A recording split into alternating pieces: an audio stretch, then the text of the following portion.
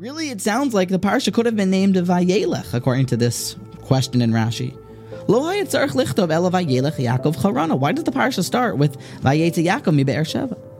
Answers Rashi the famous idea that when the tzaddik leaves the city, Elamagid Yitzia tzaddik min hamakom osa roshim, when a tzaddik leaves the city, it makes an impact. Shebizman she'atzadik ba'ir, the entire time that a tzaddik is in the city, hu haida, hu ziva, hu hadra.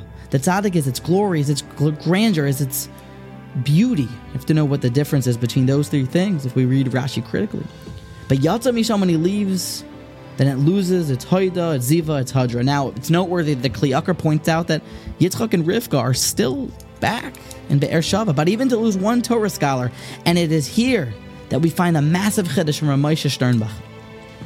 Yaakov Avinu was not a rabbi who was in public eye. He was Nitman Bebeis Shem Ve'ever. He was a kolol guy, seemingly. He was someone who was learning Torah day and night, as we'll see, never sleeping, another page of Gemara, another page of Rashba. I don't know if they had been born yet, but learning constantly. Yet he is the protection of the city, yet he is the beauty of the city, yet he is the grandeur of the city. It's important that we keep this mindset for the silent protectors of the city. The Torah scholars of our towns, of our neighborhoods, are the dark nights. They sit quietly with their Gemaras while they protect the city, while they are the beauty of the city.